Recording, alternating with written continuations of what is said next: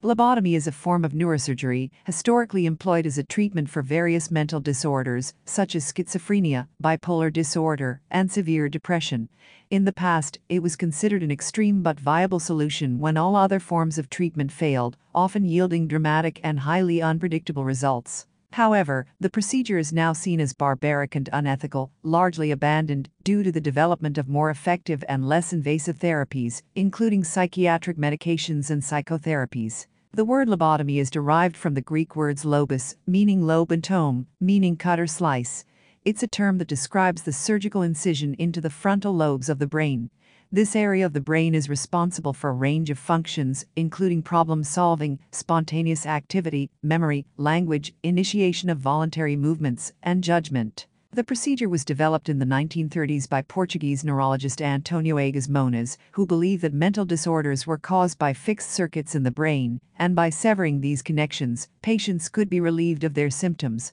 Moniz was awarded the Nobel Prize in Physiology or Medicine in 1949 for this work, although his contribution is highly controversial today. The most common technique for a lobotomy involved the surgeon drilling holes in the patient's skull on either side of the frontal lobes, then inserting a specialized instrument, known as a leucotomer or bideclist.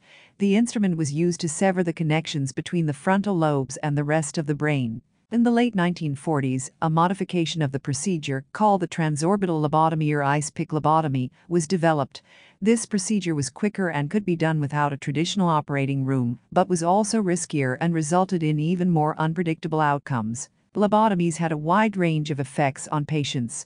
Some exhibited a reduction in symptoms, but it often came at the cost of significant personality and cognitive changes.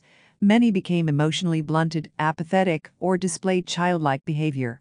Some were left severely disabled or even died as a result of the procedure. Today, the lobotomy is largely seen as a dark chapter in the history of mental health treatment.